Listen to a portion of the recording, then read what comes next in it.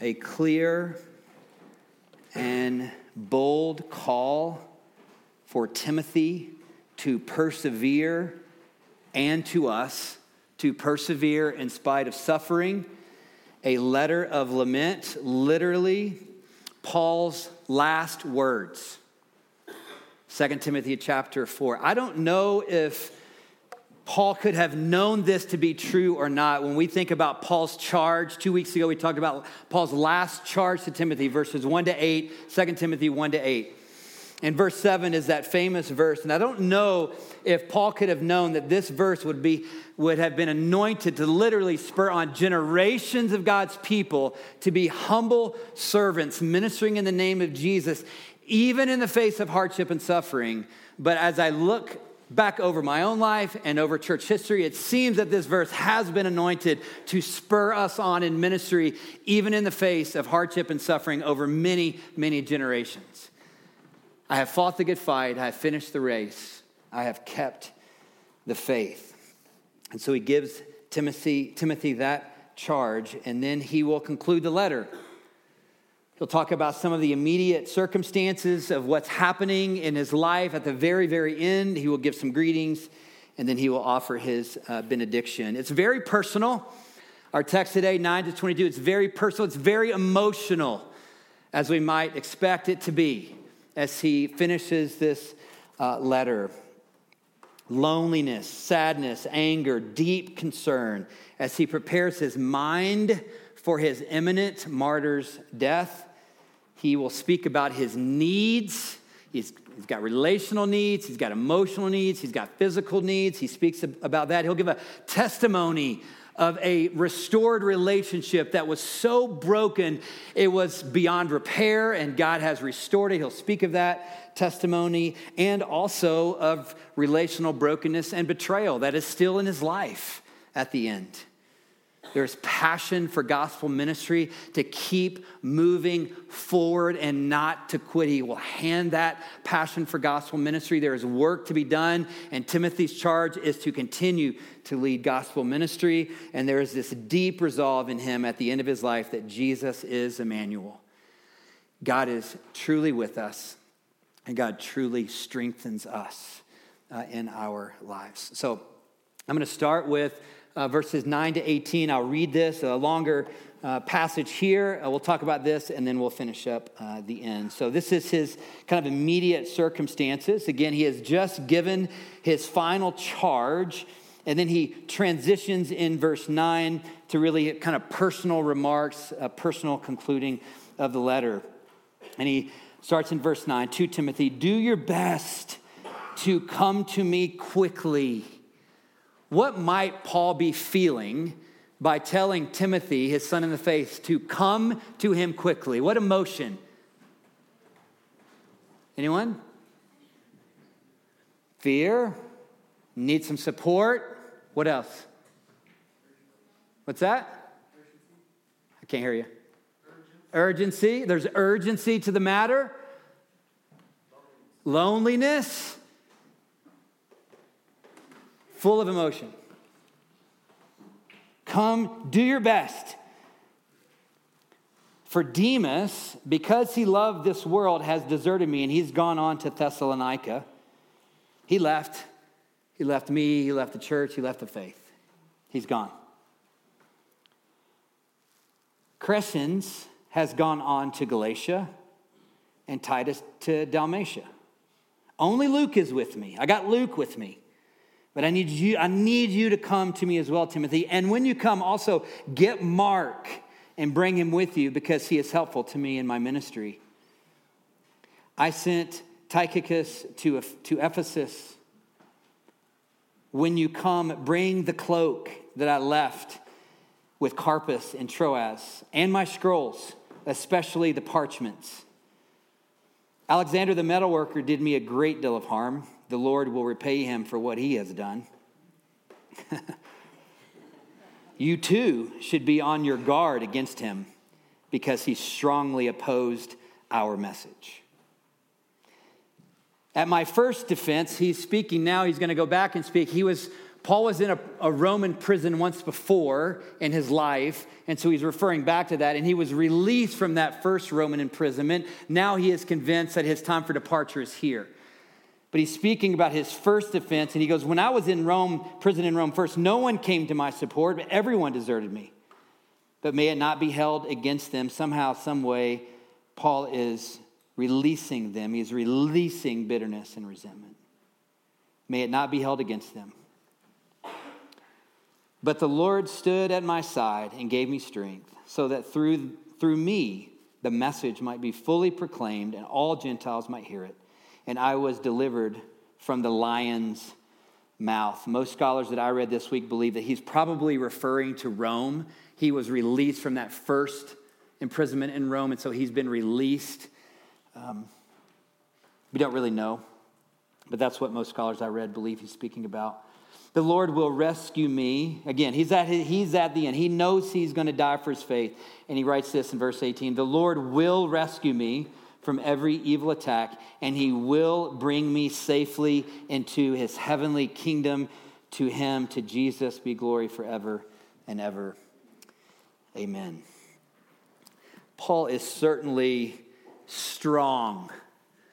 Like, he's a strong personality, right? He is gifted and strong and full of faith and full of courage.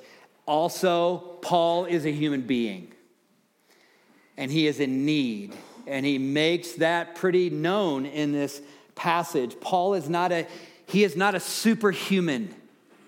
He's a real person, just like all of us are in this room, and he has wants and he has needs at the very end of his life. And to me, they're pretty evident as he writes these concluding remarks to Timothy. And the first thing I would point out to you is pretty clear he has relational and emotional needs here.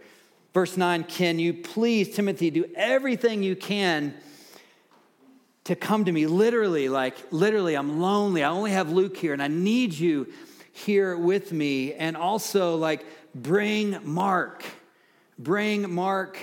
with you. He needs their support. He needs their encouragement. Mark is the testimony of a relational restoration in Paul's life. If you don't know the backstory, I'll read a few verses out of Acts 15, but basically, at the end of Paul's first missionary journey, his team of people in that first missionary journey included Barnabas and John Mark.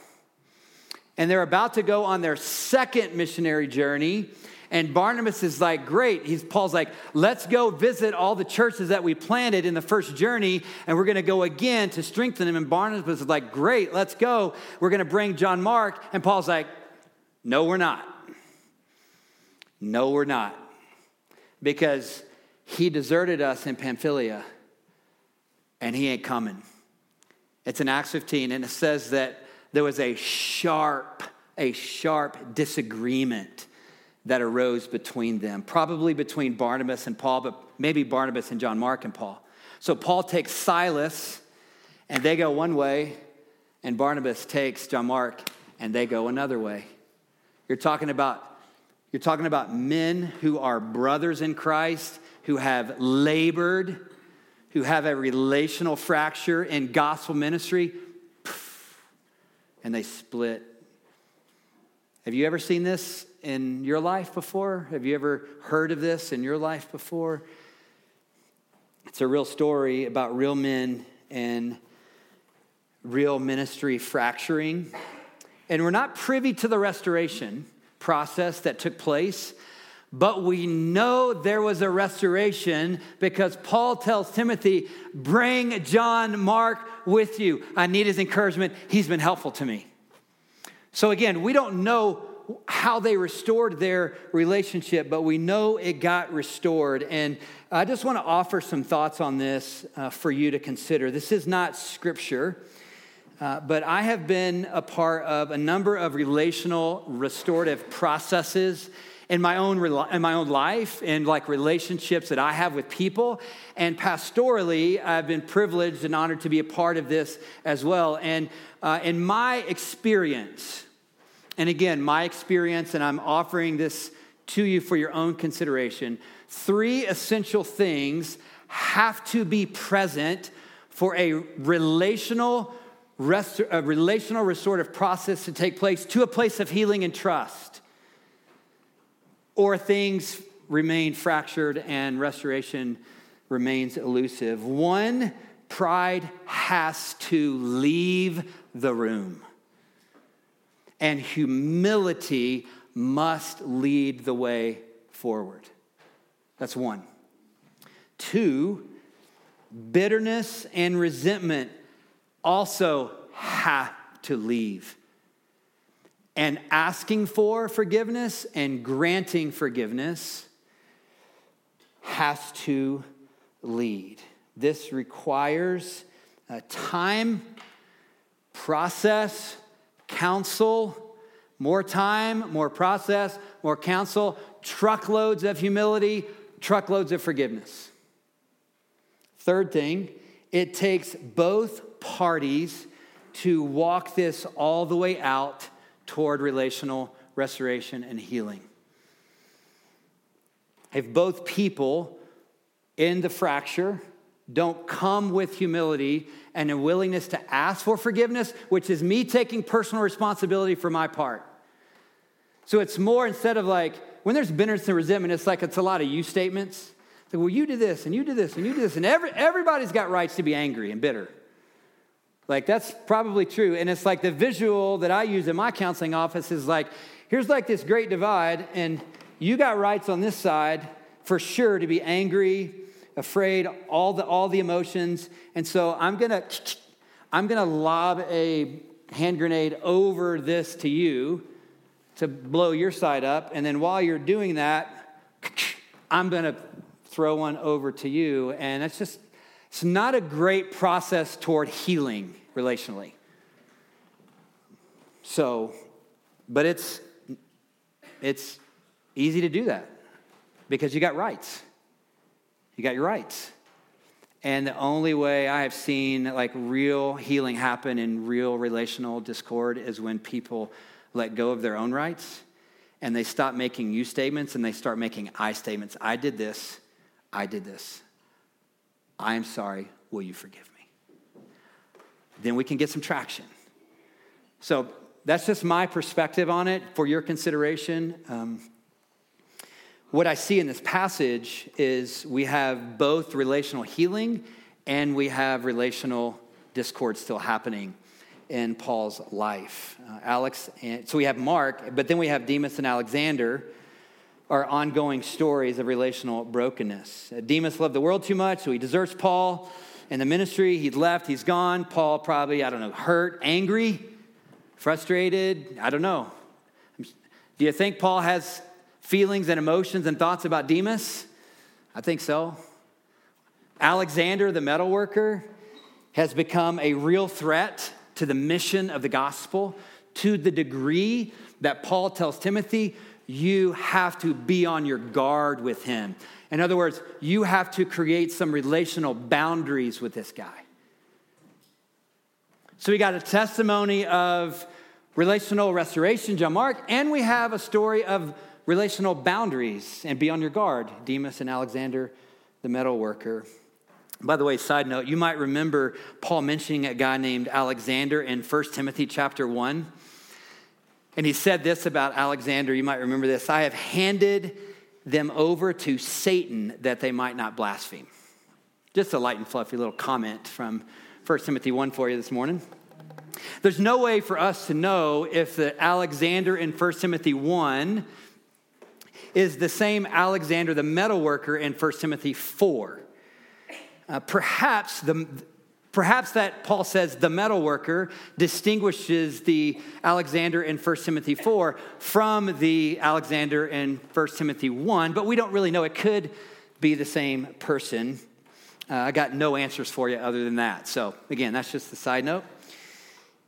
But what I want to point out is Paul has guys like Luke, Mark, Timothy in his life, encouragers, helpers, brothers. And he has guys like Demas and Alexander in his life, broken, boundaries needed, be on your guard.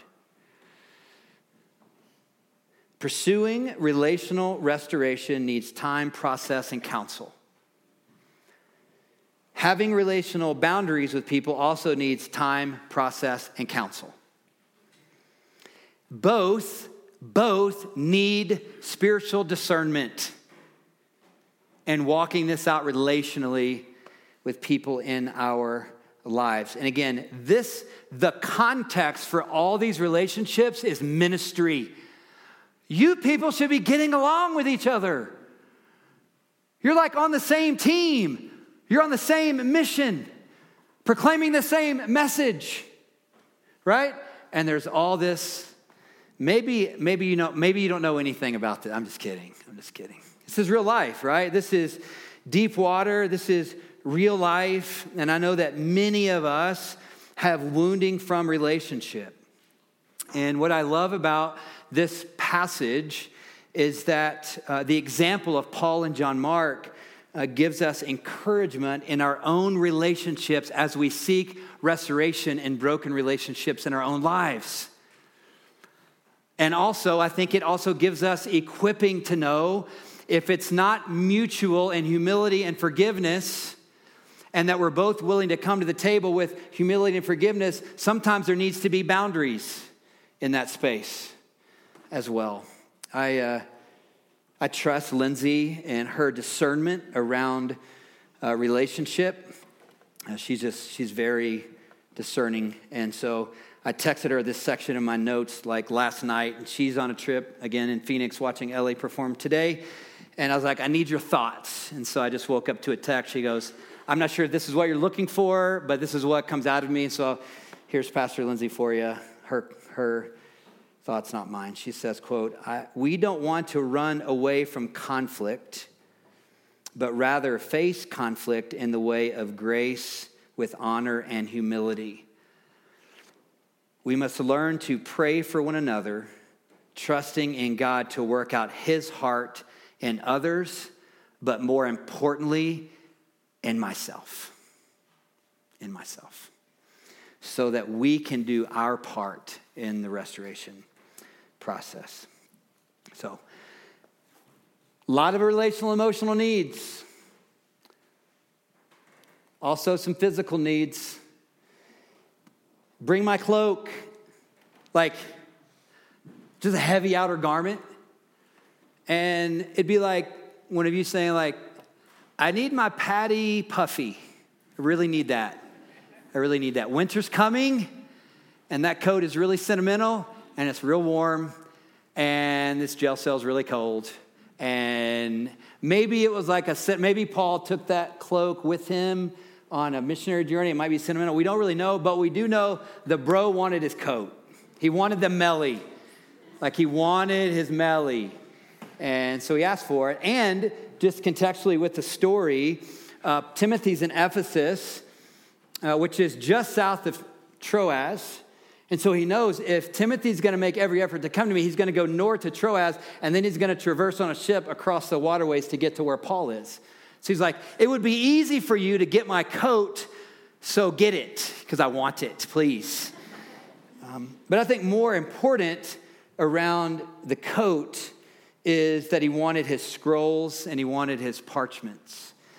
He had physical needs, he had spiritual needs. Most scholars that I read this week believe that the scrolls were Paul's own Old Testament writings. Paul wanted the word. Bring me my Bible. This is Summer's Bible. Some high school students gave this to me. Her name's here. This is the Bible that I preach from. It's my Bible. It says a lot of things written in it. It says a lot of history with me. I can only imagine at the end of my life, I'm like, get me Summer's Bible. I need her Bible. Paul, like you feel that emotionally? Like, I need my scrolls. Timothy, get me. I need the word. I need to touch it. I need to see it. I need to read it. I need my scrolls. I need my parchments. Parchments were, scrolls were on scrolls. And parchments were on like goat skin or sheep skin. And so he had both of those things, and he needed and wanted both of them for encouragement. Here's what we know about Paul at the end of his life. People mattered to him, and the word of God mattered to him. and that cloak, and that cloak mattered to him as well. When I was a student pastor at a church that I was privileged to care and teach young people, 2003, 2006, I started making this statement. I don't know how this statement came to be, but it was like one of those things that even, I mean, they're all adults now. This is a long time ago, 20 years ago, but I would just say this a lot to our students because I wanted to center them on the things that really, really matter in life, because there's a whole lot of things in life that don't matter that we give attention to. Would you agree with that? There's a lot of things in life that are vying for your attention, and they just don't matter. And so I was trying as a student pastor to get people centered in Jesus. And what I would say to them often was really only 3 things in life truly matter, because only 3 things in life truly move from this life to the next. So if you want your life to matter and you want your life to have purpose, engage your life in things that really matter: God, His Word, and people. God, His Word, and people. And so I would say that statement a lot. Really, only 3 things matter because only 3 things last: God, His Word, and people. And I don't think that only applies to teenagers. I think that applies to everyone. And that's what I see Paul saying here at the end of his life. I need God's people with me. I need God's Word with me. This is life. I need my scrolls. I need my parchments. This is life. And I need God's presence with me. And he certainly had God's presence with him. He's reminded of the first time he was in Rome in prison in verse 17. The Lord stood by my side and gave me strength. Verse 18, the Lord will rescue me. I am going to die a martyr's death.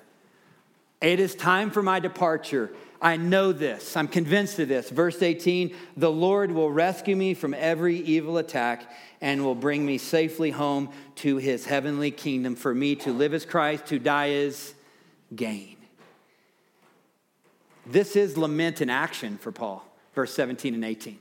Like if you're like, okay, we've been talking about lament, you did a series on lament, I'm not really totally connected it out tonight on that. Verse 17 and 18 is lament in action in the life of Paul. He is holding the ground between his life circumstances and glory. And it is beautiful to see faith in action. God's people, God's Word, God's presence, the only 3 things that truly matter. Do you believe that? Do you believe that? If you believe that, if you believe what I'm saying, if you're listening and considering that only 3 things truly matter, God, His Word, and people, then what do you need to do in your life to foster deeper, more rooted connection in your life, in your faith, to a relationship with God, being in His Word, and giving your life to people? Because those are the only 3 things that matter, because they're the only 3 things that last beyond this life. And so my encouragement and exhortation to us is, let us learn and be disciplined. Not just learn, but be disciplined to keep the main things the main things.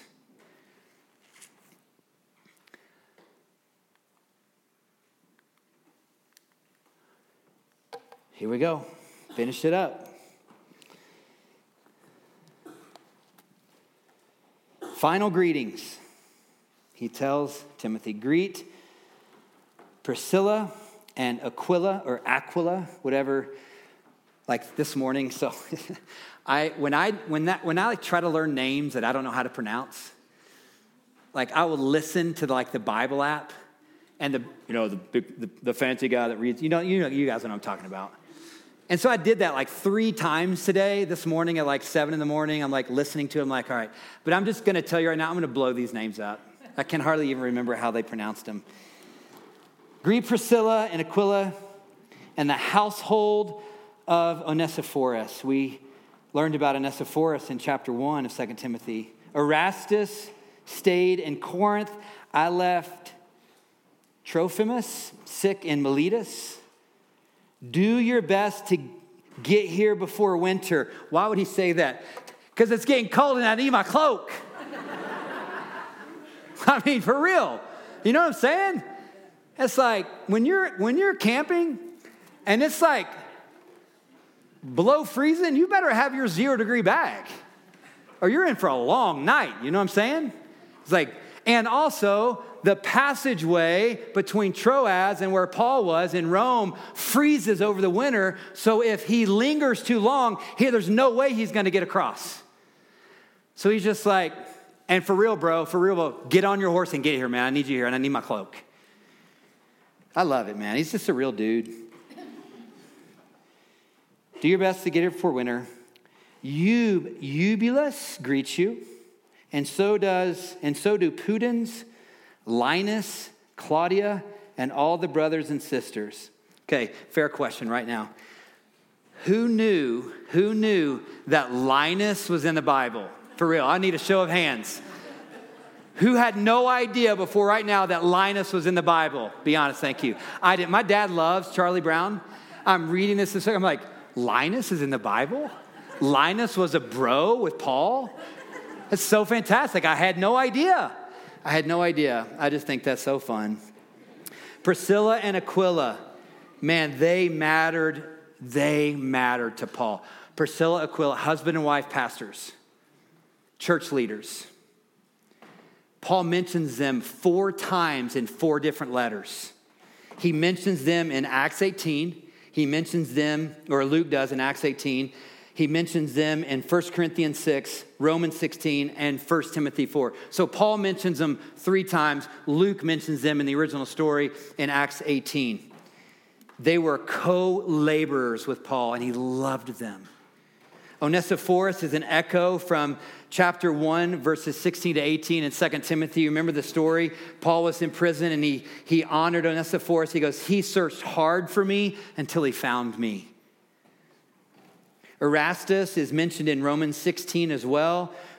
Trophimus served alongside Timothy and Paul in Acts 20 and Acts 21. And literally, we know nothing else about Eubulus, Pudens, Linus, and Claudia. We know nothing else about them other than what Paul mentions here. All we know is they were Paul's people and they were in his community. That's really all we know of them. And that's the big point. Paul had a community around him. Yes, he was the Apostle Paul. Yes, he wrote 2/3 of the New Testament. All that's true, but he was not superhuman. He had relational needs. He had emotional needs. He had physical needs. He had spiritual needs, and he needed his people. And so that's what we see in this passage. All the brothers and sisters, people. And I really love this section. I really love this conclusion. I think we could just skip over this and like move along sometimes because it's like, well, he's just greeting. He's just talking about his people. And I just thought, you guys, we need our people. Like you need your people. I need my people. And people are hard. And people are messy. And people are people. But we need our people. He feels the sadness and pain of being deserted by many, and he feels the joy and the gratitude of his work, of his life work with so many of his friends, and we have to learn to hold both. I can tell you after 20 years of ministry, in relational ministry, if you do not learn to hold that some people are going to disappoint you and they are going to desert you and they are going to move to another city and you will not hear from them again. And hold the people in your life that go with you all the way. You will not last very long in relational ministry because it's just the reality. People are beautiful and people are messy. People are people. And what we see in this passage is both. Paul's holding both. Here's an insight into Paul's mission. He writes to the church in Colossae, and he makes this passionate statement about gospel ministry. And he says, we proclaim him, we proclaim Jesus, and we're going to admonish and teach everyone. We want to teach everyone we can. with all wisdom, so that we may present everyone. The heart and desire is to present everyone perfect in Christ. But he has stories of Demas and Alexander the metalworker. His heart was, but real life is real life. We have to accept life and people the way life and real life people are. And so he says, to this end I labor, and I struggle with all his energy, with all the energy of Jesus, which is the energy of empowerment, which so powerfully works within me. Jesus empowers me not to quit. Even when people walk away, disappoint me, hurt me. This was his calling and passion. And we learn from 1 Timothy 4 that his efforts, and he had a lot of effort, and he labored, but his efforts were not always relationally successful, were they? They just weren't. That's just reality. And that's ministry. It's life. It's beautiful, hard. But to this end, we are called and we labor. And with that, the benediction. And it's not going to surprise you how he finishes it. He finishes it with grace because he starts it with grace and he ends with grace. And every letter that Paul writes, he starts with grace and he ends with grace. It's grace on grace. I don't make this stuff up. This is the way the scriptures are written. Timothy, the Lord be with your spirit. Grace be with you all. Worship team, you guys can come back up. Paul has made his feelings clear. He has exhorted his son in the faith clearly and boldly.